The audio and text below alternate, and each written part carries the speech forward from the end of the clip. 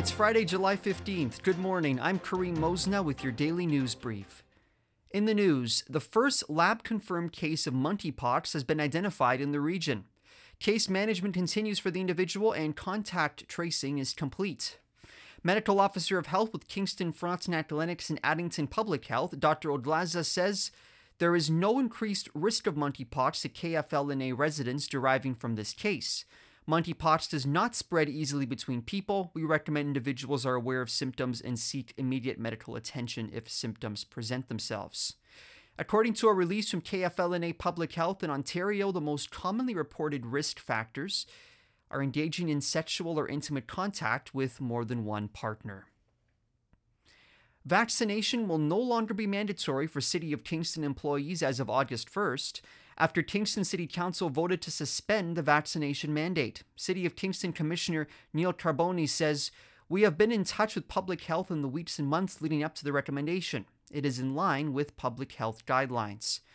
Councillor Hutchison says there are concerns coming from reliable sources of the contagious effect of Omicron B5. CAO Lainey Hurdle says Medical Officer of Health Dr. Odlaza could attend future meetings. The vote passed 10-2 with Councillors Neal and Stroud opposed.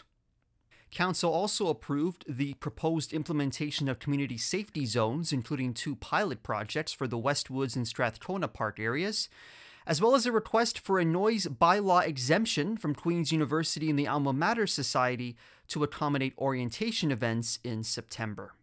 And it's a chance to discover what healthcare was like in Kingston from the mid-1800s up to World War II.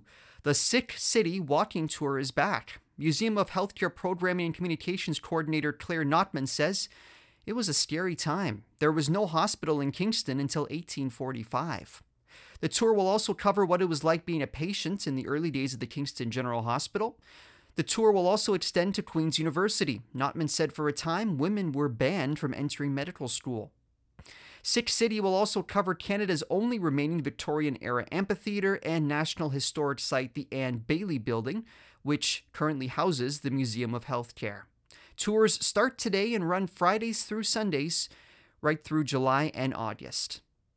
That's all for your daily news brief. I'm Kareem Mosna. If you have any news tips, email me, news@cfrc.ca.